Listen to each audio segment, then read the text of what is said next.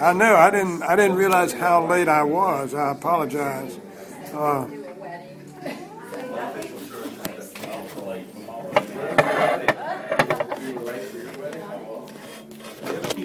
I'm going to start.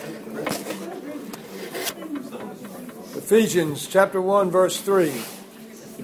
Blessed be the God and Father of our Lord Jesus Christ, who has blessed us in Christ with every spiritual blessing in the heavenly places.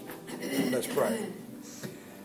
Blessed are you, O God of our salvation, fountain of every blessing, from whom all blessings flow. From you we enjoy every spiritual blessing in your Son, Jesus Christ. Teach us by your Holy Spirit how to pray as we ought. And to that end, grant that our time together this morning might redound to your glory and praise. For Jesus' sake, amen. Well, my thesis in the last study was if we're going to pray well, we must know the one to whom we pray. And we took a couple sessions to cover that ground. And that, of course, presupposes that we know God in Jesus Christ, His Son. Now my thesis has turned to, if we're going to pray well, we must know ourselves, which for our purposes presupposes, among other things, that we know God in Christ by grace through faith, as well as presupposing that knowing ourselves and our God, we then be honest with ourselves and with Him. And John Calvin began his classic Institutes of the Christian Religion in these words: nearly all wisdom we possess, that is to say, true and sound wisdom, consists of two parts: the knowledge of God and of ourselves. It's the Institute's first book, first chapter, first sentence. I'm now going to hand out an article that kind of does a riff on that, on the theme of Calvin. It rather than reading from Calvin, which I started to do, but then I'd have to figure out what to read, what not to read, and get it to where I'll pass this out and ask you to read it. We'll either read it silently. Go ahead and get them copies. I want to make sure that. Oh, that's been.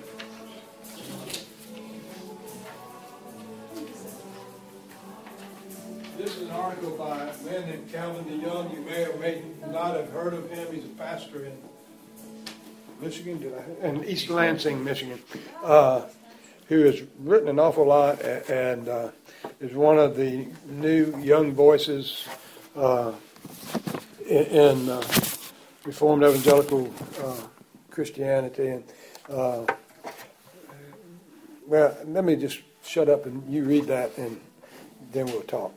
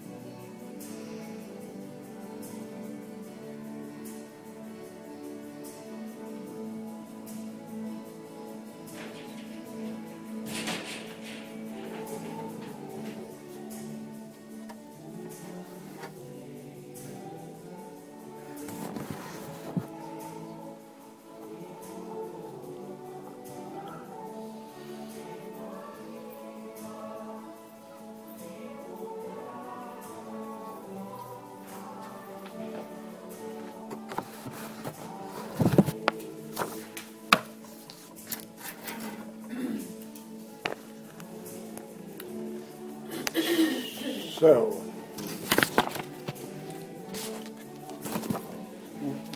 what do we know when we know ourselves? What do we know when we What do we know when we know ourselves? What came to my mind, I wrote it down so I could remember to say it the way I thought it. We need to know our weaknesses and our faults in ourselves so that we acknowledge our need. Yes. Oh, sorry. I was listening for a voice. Your voice. Oh, my hearing voice.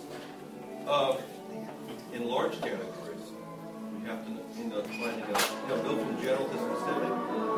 Your answer was very good on the specific level. So we have to know what we are and who we are.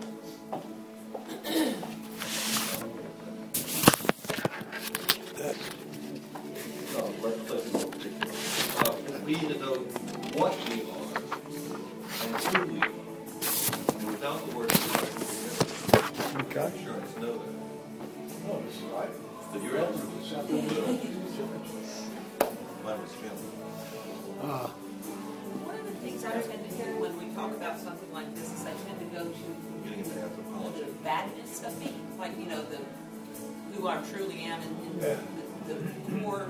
But there's also a side that we need to look at is that God created us and we're created in His image.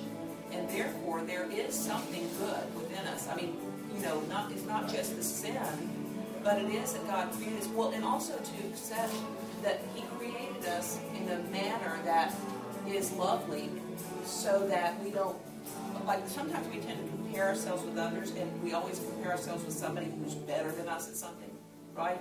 Like so it's the physician or that smart person or the person who can do whatever.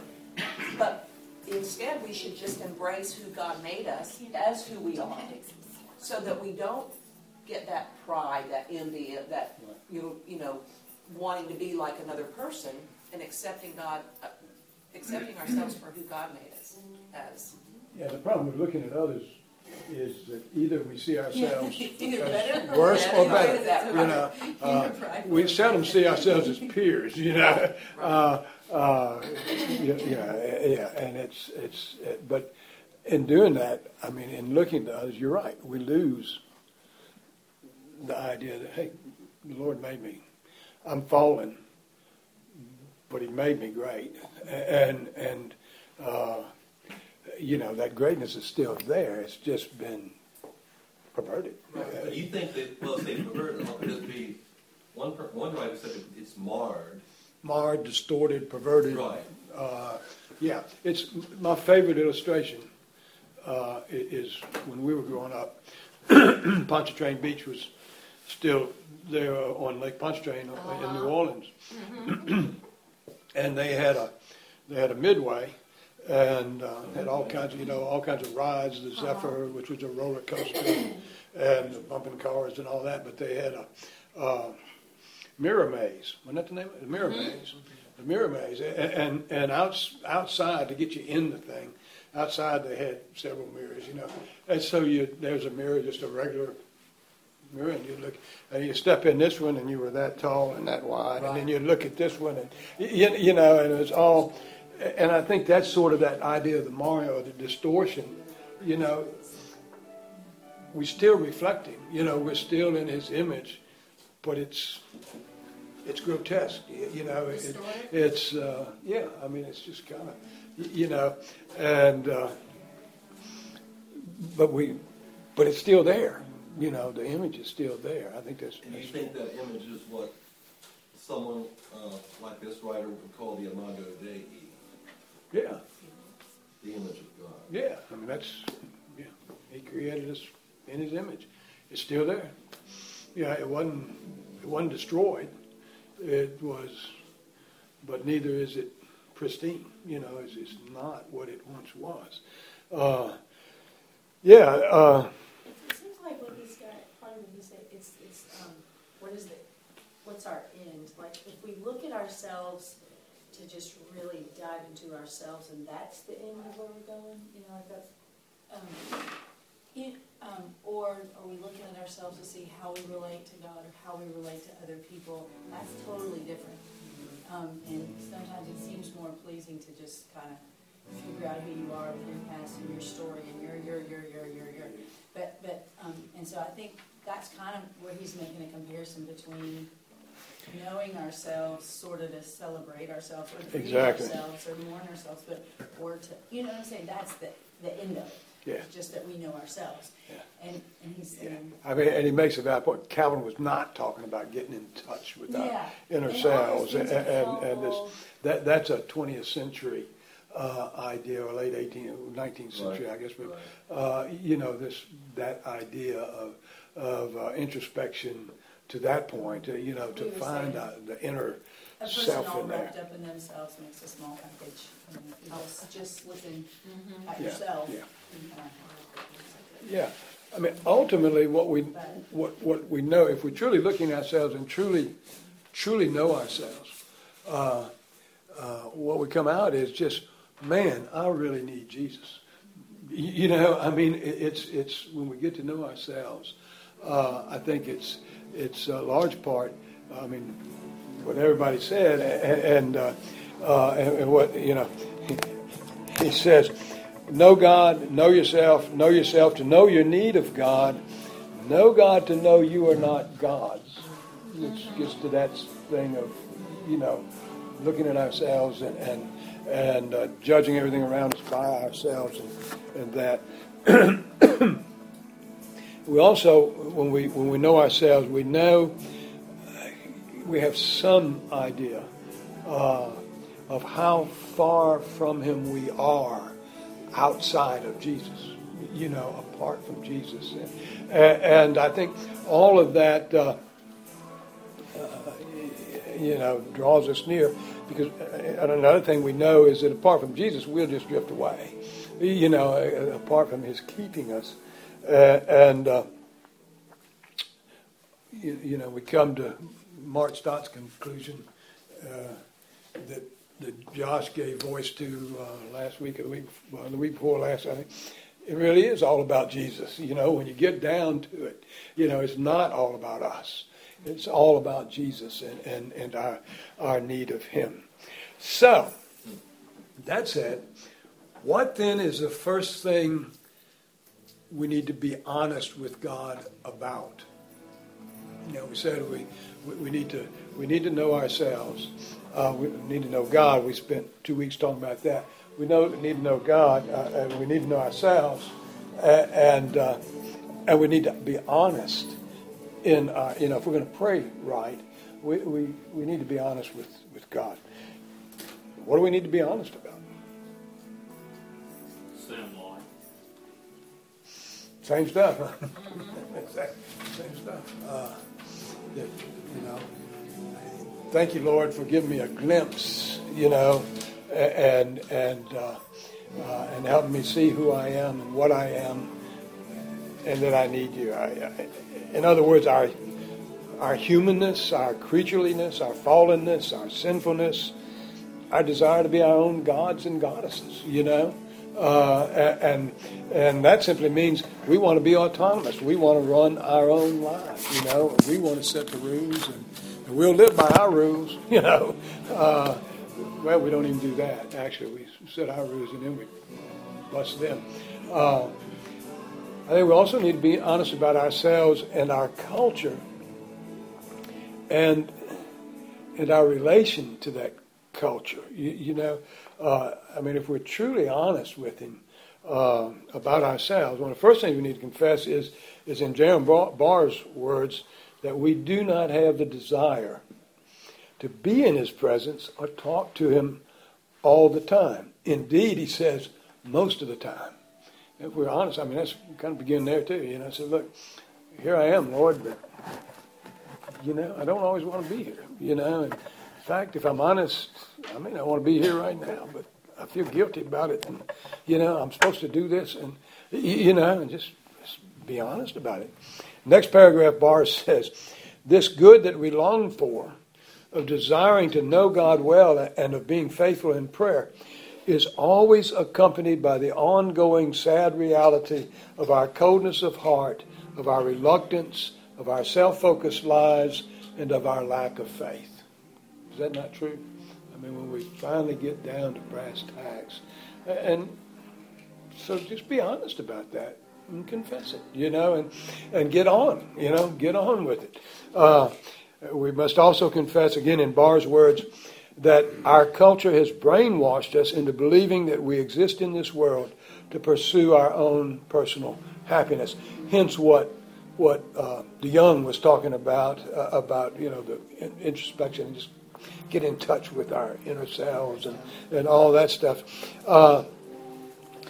And that we are the masters of our own lives. So we live much of the time as if we were self-existent and self-supporting, as if we could get by just fine without our Lord. Jerram Barrs.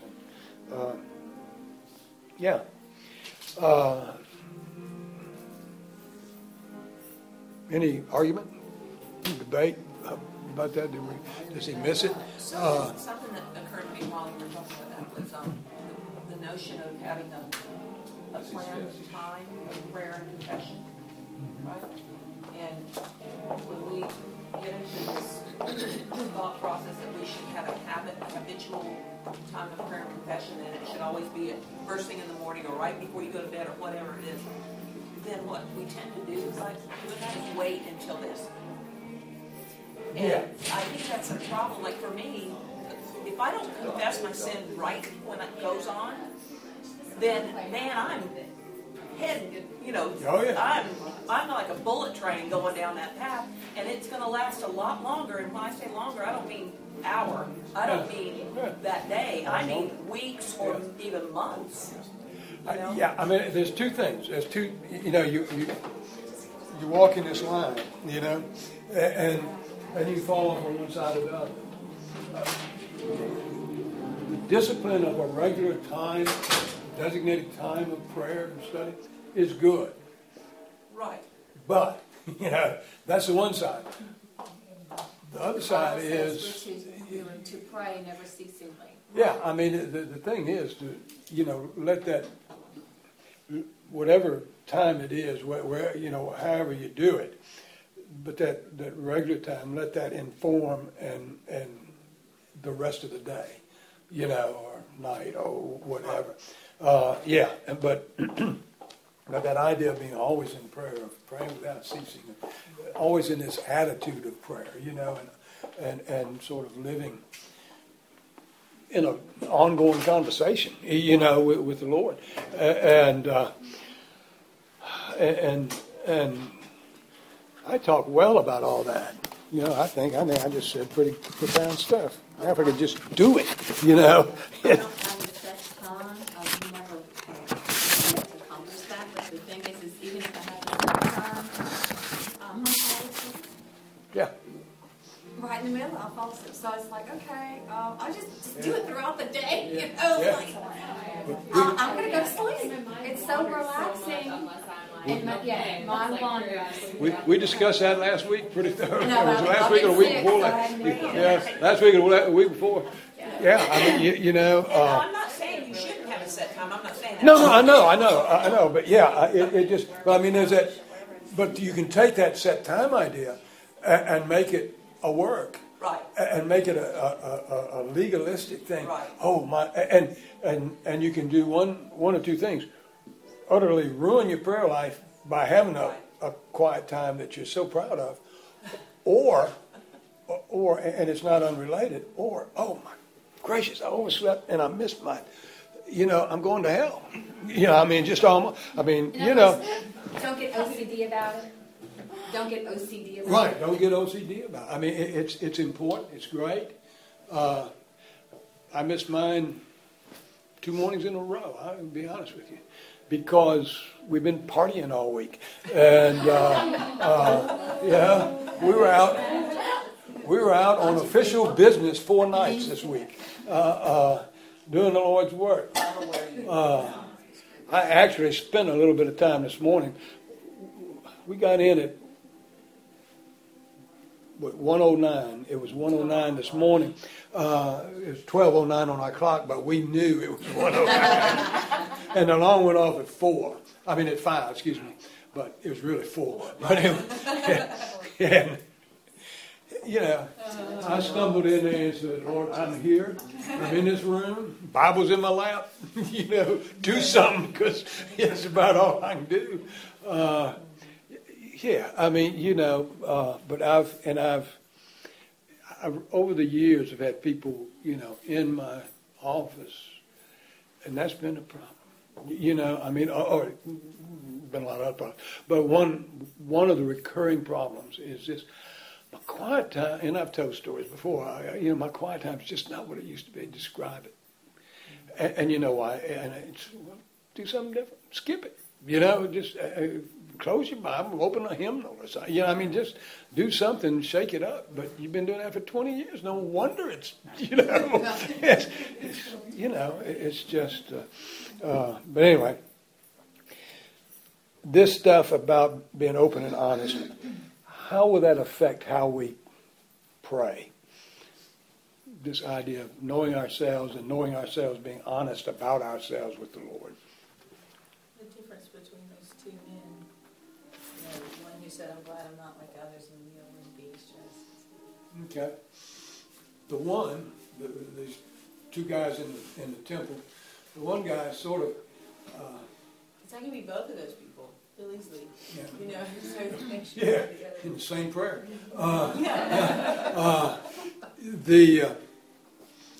Or the rich young ruler, same approach as that guy took. Sort of come to Jesus as one good man to another. You know, come to God as one good person to another. You know, and the first, we were talking about this, it just made me think about it, but, you know, the first beatitude is to bless are the poor in spirit. We need to come to him as broken, poor in spirit, and yeah. Come unto me, Jesus says, all you who labor and are heavy laden, and you know, you don't come dancing into his presence. You come back, you know, and admitting, you know, yeah. We come, and if we're honest with him about ourselves, we come as the lesser to the greater. You know, we get away from this. I'm a good folks, and you're good folks, Lord. You know, and let's meet here, and you know, that sort of thing that is. It's amazing how prevalent that is in the church. Everything goes by the name of church included in that. We'll recognize our need of him and confess that need. We'll recognize that we're dependent on him, and that'll shape our prayers. And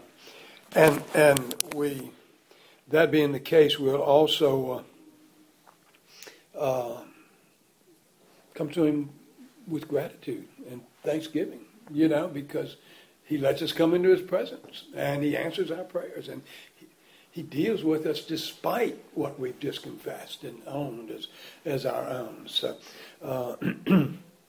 Richard Pratt has in his book, in the first section of his book, Praying with Your Eyes Open, has a section, a chapter, I think, or a section. The section is titled Looking at God, and he has a chapter there called The Servant's Gaze.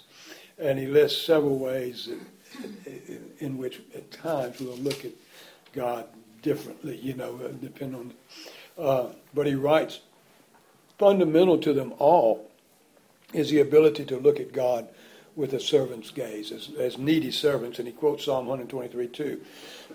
Excuse me. Behold, as the eyes of servants look to the hand of their master, as the eyes of a maidservant to the hand of her mistress, so our eyes look to the Lord our God till he has mercy upon us. I was...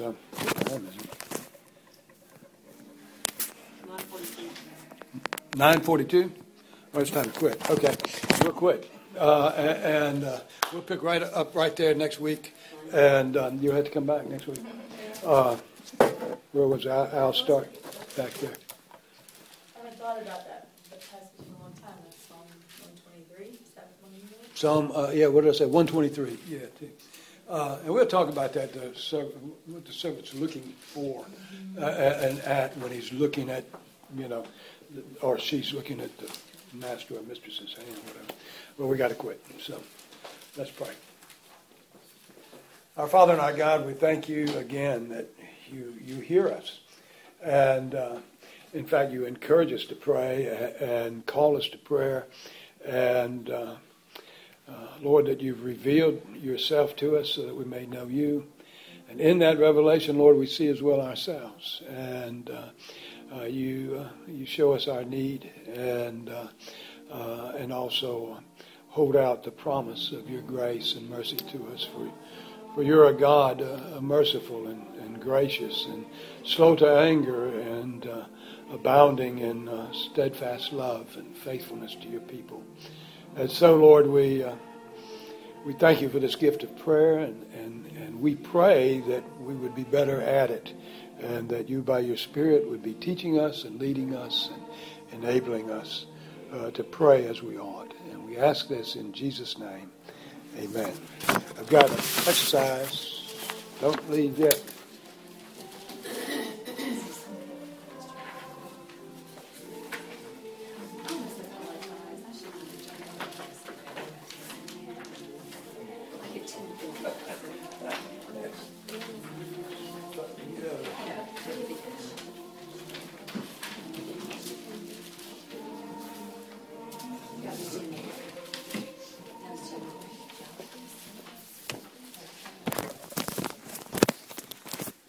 Well, class is dismissed. Well, look at that. Everybody wants to stay, and